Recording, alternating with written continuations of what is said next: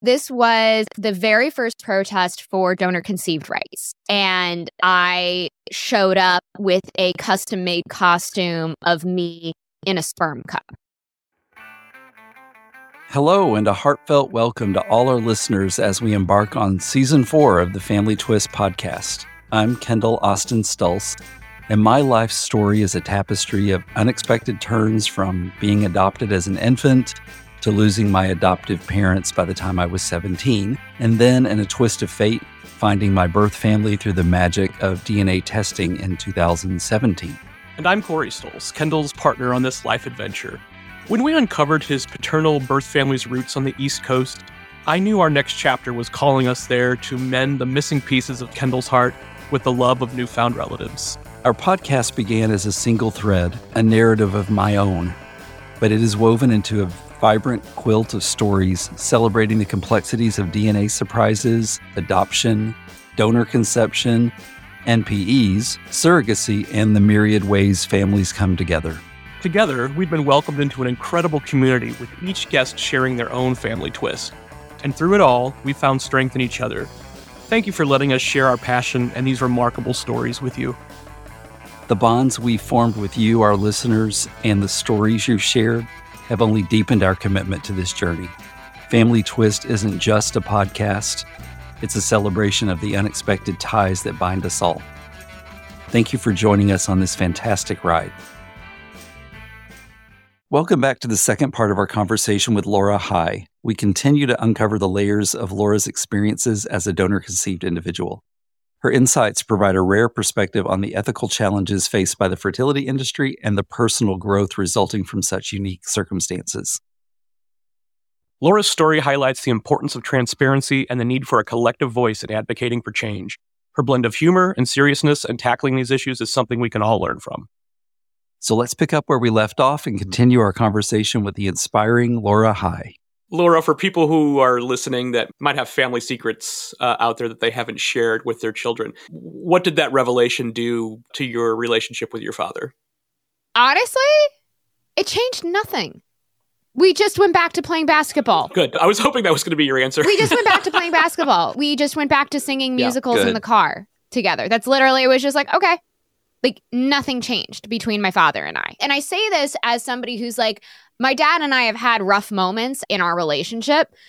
Never, ever once in any of those moments between my father and I have I ever once been like, you're not my real dad. Never have ever said that, never thought that, never felt that. Like, no, that man's my father. That man, it is even if I ever had a relationship with the donor as well, my dad is my dad. That could never for me ever be undone. And especially as an adult looking back and realizing probably how scared my dad was in that car and knowing how much bravery it took for him to tell me that, because I'm sure he was scared, had no idea how I was going to react. I appreciate his honesty.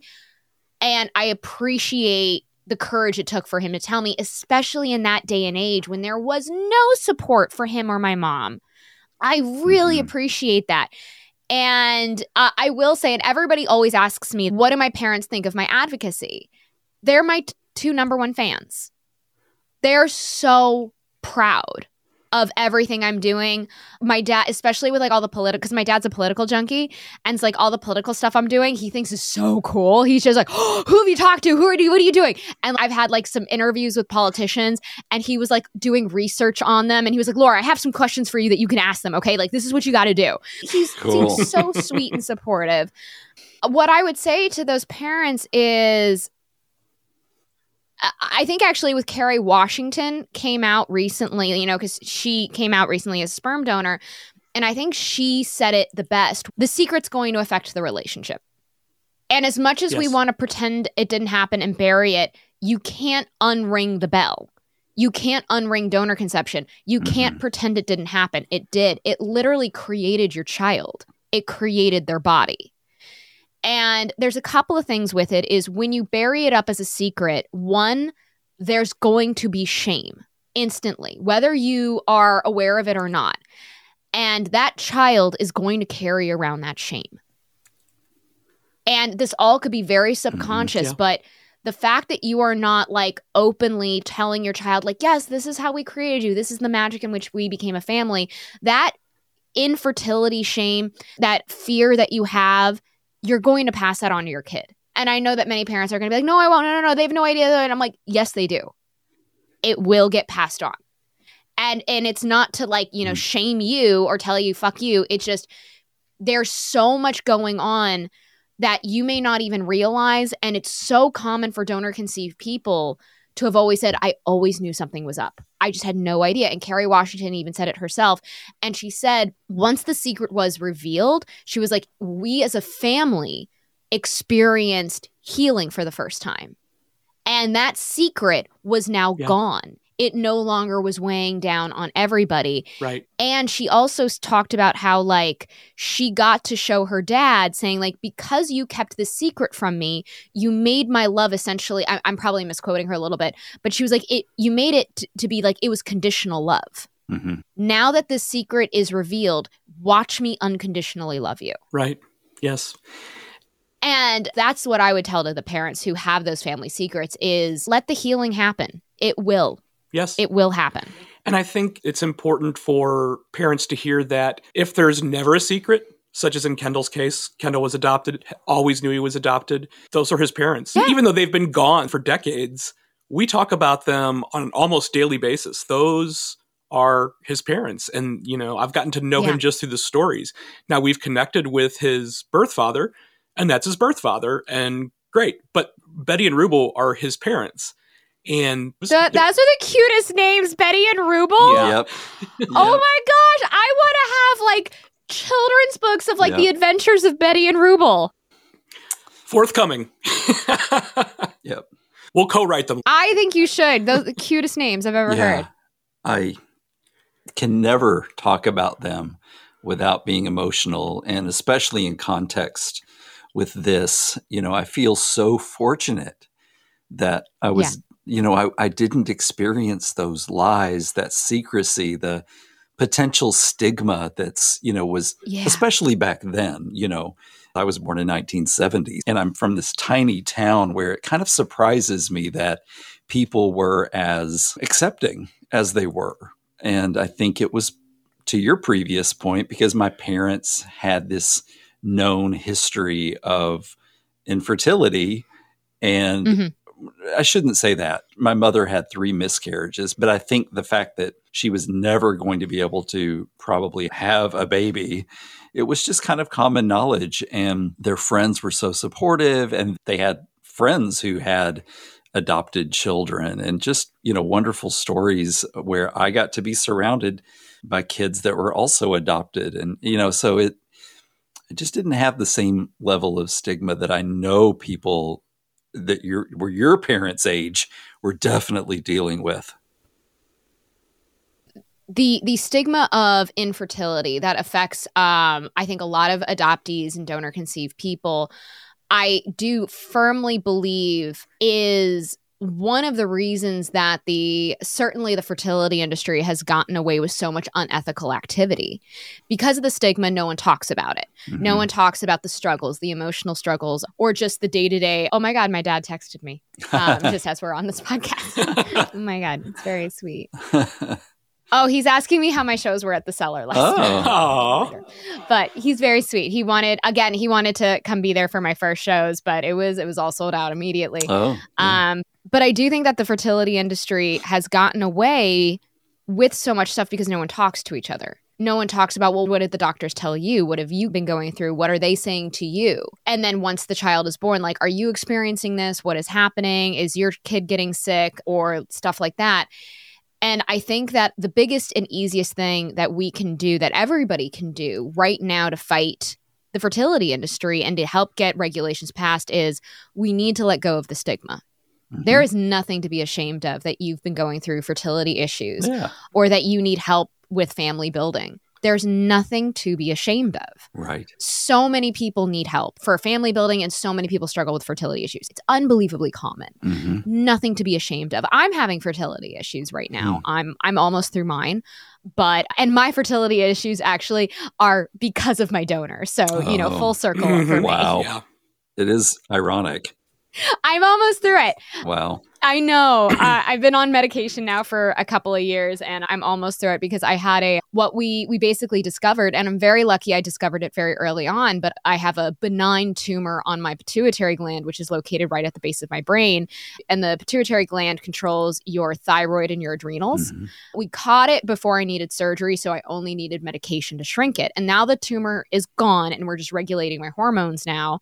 But essentially, the tumor in place rendered me completely infertile. Now, the tumor is not genetic, but the hormonal imbalance that I had been experiencing since I was 13 absolutely seems to run on his side because I've talked to other siblings who had very similar problems as well. So thanks, Papa, for that one. Right. Yeah. Thanks, doctor. Yeah, exactly. There's just, again, just how significant these things are that, children should know. Yeah. They just should. And I'm really lucky, but part of the reason that I was able to find it in time is because I knew I'm donor conceived. Mm-hmm. And it's always the first thing I tell my doctors. Because always when you go to the doctor, they're like, do you have a family history of this, of this? And I always tell them, I literally was at the OBGYN a couple of weeks ago, and they were asking me about my history. I'm like, I'm a sperm donor baby. I don't have half of my medical history. I literally have zero. So on my mom's side, no signs of this, but I got no idea what's on the dad's side. And they were just like, okay, great. And that's always been in the conversation. So when we were trying to figure out what was going on with my body years ago, because I could tell something was wrong, they ran extra tests. And I'm so grateful my primary care physician was like, I'm going to send you to the endocrinologist, because they just kind of trusted me. And they were like, you know what? She doesn't know half her medical history. And the endocrinologist in a few tests was like, oh, there it is. There. Yep. Wow. Your prolactin is skyrocketing. There it is. And then got me the MRI and got me on medication in time. And I'm very, very lucky. I'm very lucky that I could tell people I'm donor conceived. And just so many people my age don't have that luck, where they don't even know. They don't even know to tell their doctor that they're donor conceived, and they're giving their doctors a false medical history, which gets them sick, which gets donor conceived people killed. It gets their children in trouble as well. Yeah, even though I don't have half my medical history, just the fact that I can say I'm donor conceived alone helps me out a lot. Right, yeah, because they're not going to necessarily start, pumping you full of stuff that's going to kill you. Exactly. And they know to run extra tests. And they know to go like, okay, we don't know. Let's give her all this extra shit just in case, just to be safe. And that has helped me out tremendously. Through the work that you do, have you had interactions with professionals in the fertility industry? Yeah, they love me. We have a great time. Well, so it's really interesting. I would say I have two different reactions. Either there are industry professionals who have been like the most supportive people, and they're like, yes, thank you.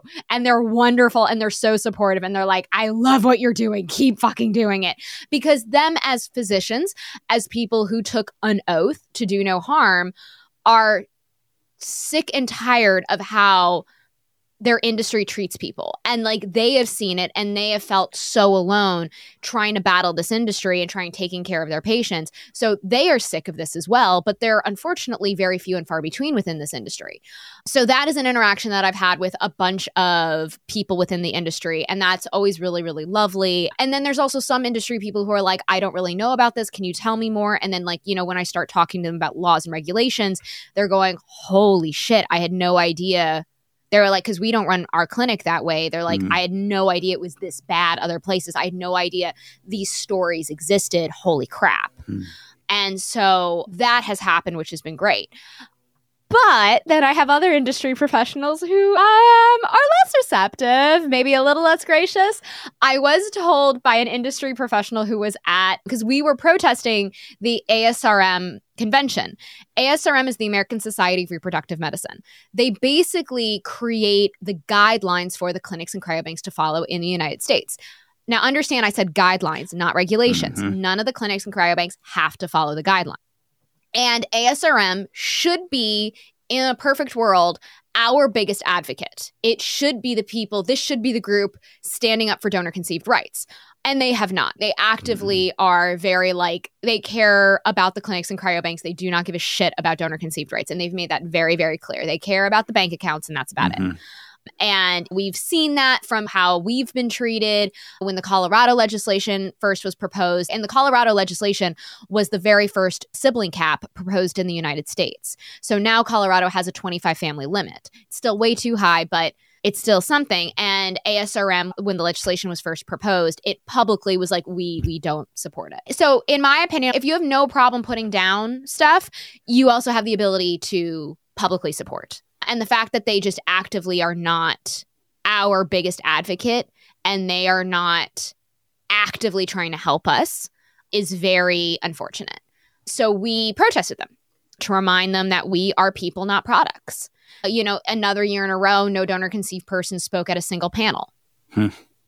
And now some of the panels were about like IVF, and that has nothing to do with donor conception. Right. So I'm like, okay, maybe not a donor conceived person on any of the panels, but any of the panels that are about donor conception should have a donor conceived person on that panel. That is the ethical thing to do.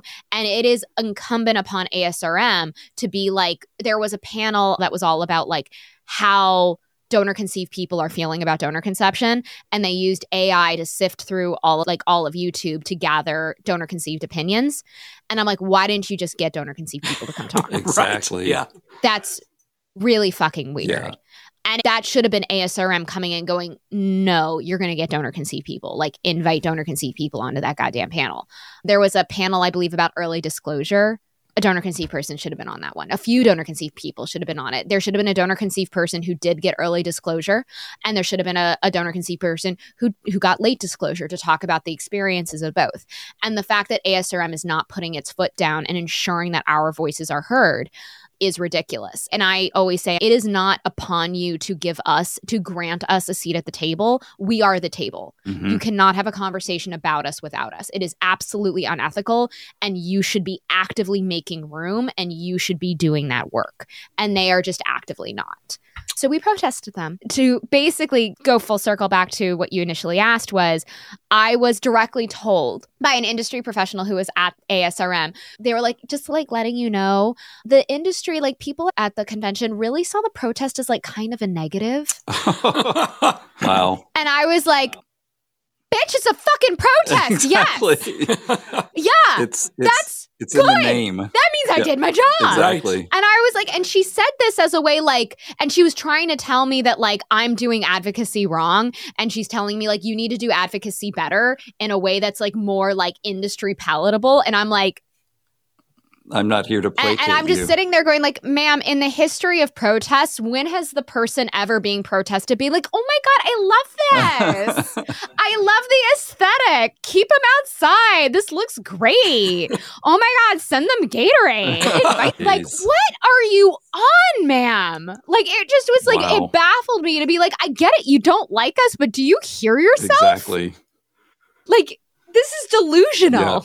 You should have said, oh, you're right. I'll leave right now. Like, oh my God, I'm so sorry. Were we a bother? I am so sorry. You guys think this is a negative? I thought we were just having fun. Yeah, exactly. Wow. Oh my God. Ignorance. Yeah, it really just was this like, lady, give me a fucking break. Right. So I also get a lot of that as well. And we get a lot of the reactions we get is like, oh, that's just angry DCP. DCP means donor conceived people. And that's a very just gaslighting, dismissive term. We get a lot like, oh, you're just angry. And it's like, yeah, I'm angry. That's actually the very proper emotion when we find out our mothers were sexually assaulted by these doctors and legally there's nothing we can do. And you guys aren't doing shit. Mm-hmm.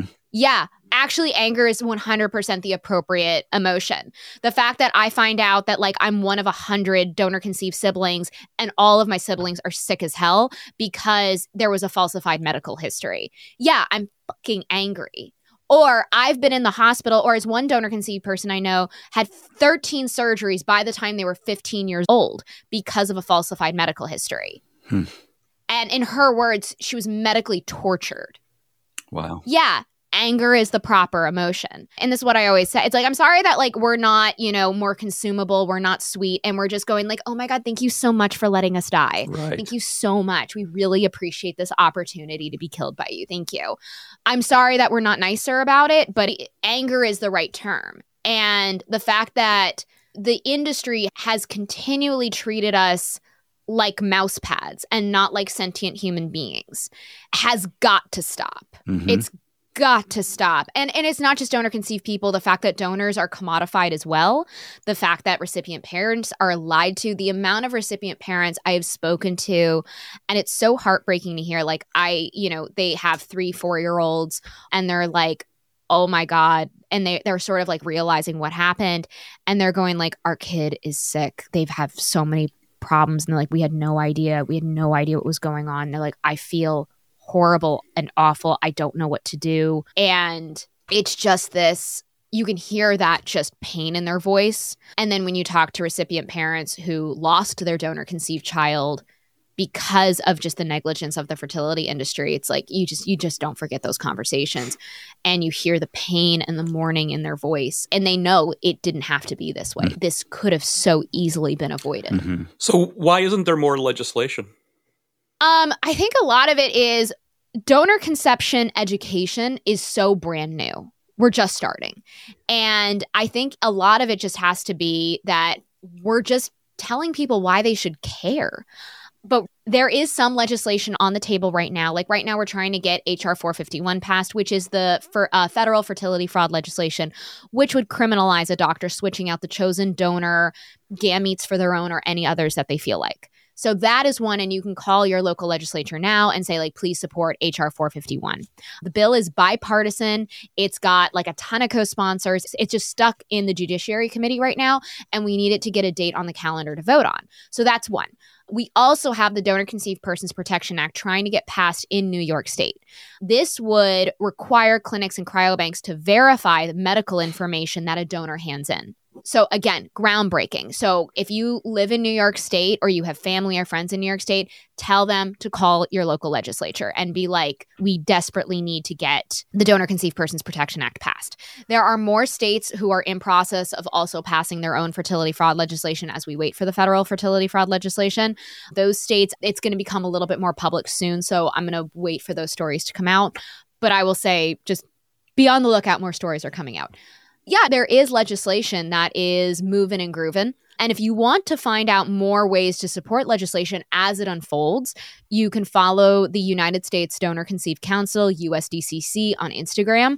It is a group of donor conceived people that literally write regulations and literally negotiate with the industry. If you're particularly interested in fertility fraud legislation, you can follow Eve Wiley on Instagram. She is the one who spearheaded the fertility fraud legislation. You can also follow Jacoba Ballard, who was like the head narrator for the documentary Our Father, which was about Dr. Klein on Netflix, who switched out the chosen sperm for his own in now over 100 patients. So there is legislation coming, but I think right now the way that we get legislation happening is we need to get more donor conceived stories out there. We need recipient parents, donors like Dylan, and donor conceived people actively coming forward and telling their story and showing this is what happened to me. This was the lies that we were told. Because these stories are so horrific, it actually doesn't take much to get these legislatures to really start to listen. I mean, fertility fraud is comically awful. And the fact that doctors can actively get away with fertility fraud because the laws are just not tight enough is just, it's absurd. Mm-hmm. Because this should be an easy slam dunk. These doctors should go to fucking jail immediately for doing that. There is legislation, and it is slowly coming and trickling out, and it's coming out faster and faster as more donor conceived people are finding their voice and speaking their truth. And that was a thing that actually really happened at the protest, which was really magical to see, was there were donor conceived people supporting each other and coming forward for the very first time in a very public way, talking about what happened to them. Well, thank you for sharing those resources, because as you said, the more the conversation explodes, then the more things are going to start to change. Absolutely. And I want to make it clear to like every parent who's listening to it, or every intended parent, it is not my goal. It's not the USDCC's goal. It's not Jacoba Ballard's. It's not Eve Wiley's. Like none of any of these resources that I just gave you. No one is trying to stop donor conception. Right. No one is actively trying. Like, I think donor conception is, in a perfect ethical world, a wonderful way to start a family. It's a great resource if you need fertility, if you're having infertility problems, if you need assistance with family building. I want you to have your family. I want that for you. But I want it to be done in a way that is safe and ethical for all parties involved, especially the donor-conceived person. So I always want to make that really clear that none of the advocates that I work with are trying to stop donor conception. We're just literally trying to make it safe and ethical for you and your child. Right. And I think what we're talking about is literally pennies on the dollar to do things the right way. It's just, again, with so many industries, the greed is there. It's like, I couldn't possibly give up a nickel, Right. Well, and a great way to explain, so this is a multi-billion-dollar industry. And a great way to explain it is like, let's use Dylan's story. So Dylan is a donor who donated at Zytex, and he donated for multiple years. And he got paid $150 per donation. And I believe he made like $20,000-ish. We talked about it like on my podcast, but it was about $20,000-ish. And now one of the things to remember though is he got paid per donation. So every time he would come in and make a deposit. Now, when you are a sperm donor though, one deposit does not equate to one sellable vial. They take that one deposit and they split it up into multiple sellable vials. It might be as little as 3. It might be as big as 19. 19 is the most we've ever heard of. And Dylan's vials went from $1,000 to $2,000 each per vial.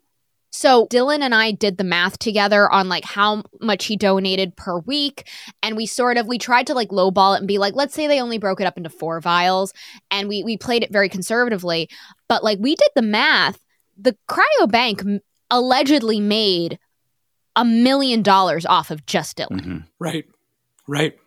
Just off of Dylan alone, $1 million. And that's just off of the vials. Most clinics and cryobanks charge extra. If you want a full medical history that was not verified, you have to pay extra for that. If you want a picture of the donor, you pay extra. You want to see their handwriting, hear their voice, you're going to pay extra.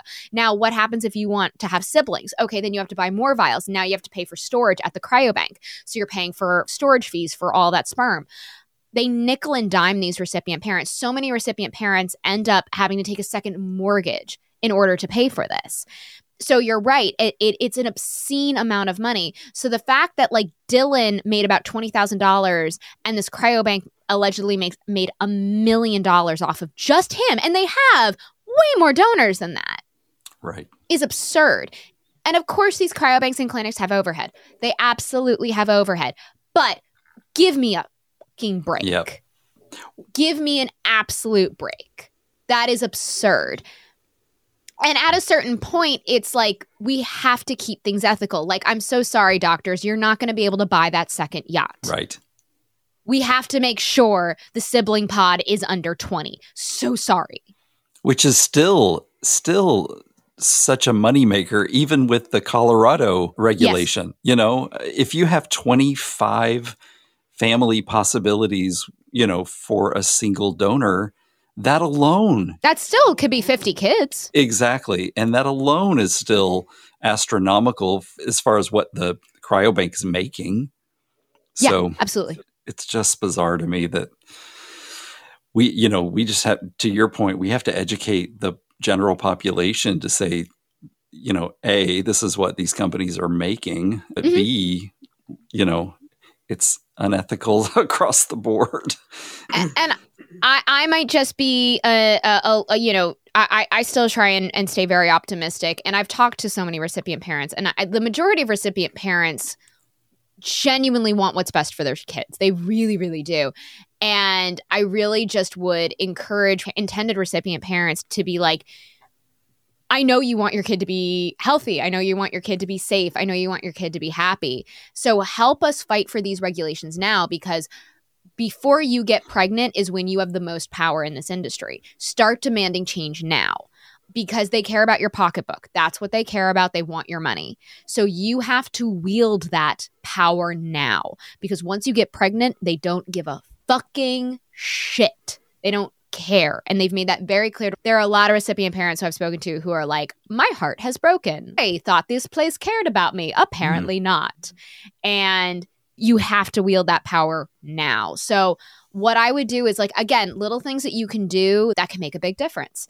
I would call your clinic and cryobank and ask them, have you supported HR 451? Have you supported the fertility fraud legislation? And here's the thing. I can tell you right now, Not a single clinic or cryobank has support. Okay, only one bank has supported the fertility fraud legislation, and that's Fairfax. That's the only bank that has. Now, Fairfax still has a lot of accountability they need to take in terms of like crap they've done, but I will give it to them there. They're the only bank that has actively supported the fertility fraud legislation. So with that, you go to every single other bank, every single other clinic and go, I will not use you until you publicly support the fertility fraud legislation. Yep. Use it. Like, be like, you need to send in a letter and then I would use you. Or ask them, like, do you openly support a sibling cap? Mm-hmm. Ask them saying, like, what are you doing to support donor conceived people? Like, actively wield that and be very curt and very just like, no, then I will not use you. I only support clinics and cryobanks that are actively supporting donor conceived people. Well, and you don't have to necessarily be somebody who's looking to have a child through a sperm bank to do that. You can call and ask these questions. Anybody can just call and ask these questions. Oh, yeah, go ahead. Go have some fun. Like, you got a free afternoon on a Sunday? Go knock it out. Go have some fun. Make some phone calls. Oh, my God. Go have a good time. But yeah, it's there. But yeah, but those are ways that you can actively start doing some small changes that actually make a big impact. Because the more that we actively demand the industry to change, the more they will. Because again, they care about money and they're going to be like, okay, how do we make more money? Oh shit, we got to do all this other crap. All right, that's the only way then. And that's how we've been able to like get certain things, I would say, a little bit more normalized within the industry. Yes, absolutely. Well, we really, really appreciate what you're doing because, you know, we're talking about very serious subject matter here, but I feel like humor has a place in every conversation. You know, I think it makes more palatable for people. It breaks the ice a little bit. And, you know, so thank you for what you're doing and, you know, keep on wearing that sperm costume. Well, thank you for listening. It really makes a big difference. The fact that people are willing to just listen and hear us out and go like, yeah, that is fucked up. We can change it. There are so many complicated problems in this world. This one's really... we can fix this one. Yeah. Yep. We really can. Yes. This is one we can do. Yeah. And it will make a huge impact on so many different communities in such a positive way. And I genuinely believe in, I'm still trying to stay optimistic and believe in the goodness of people and be like, I know that the majority of intended recipient parents genuinely want what's best. Absolutely. Absolutely.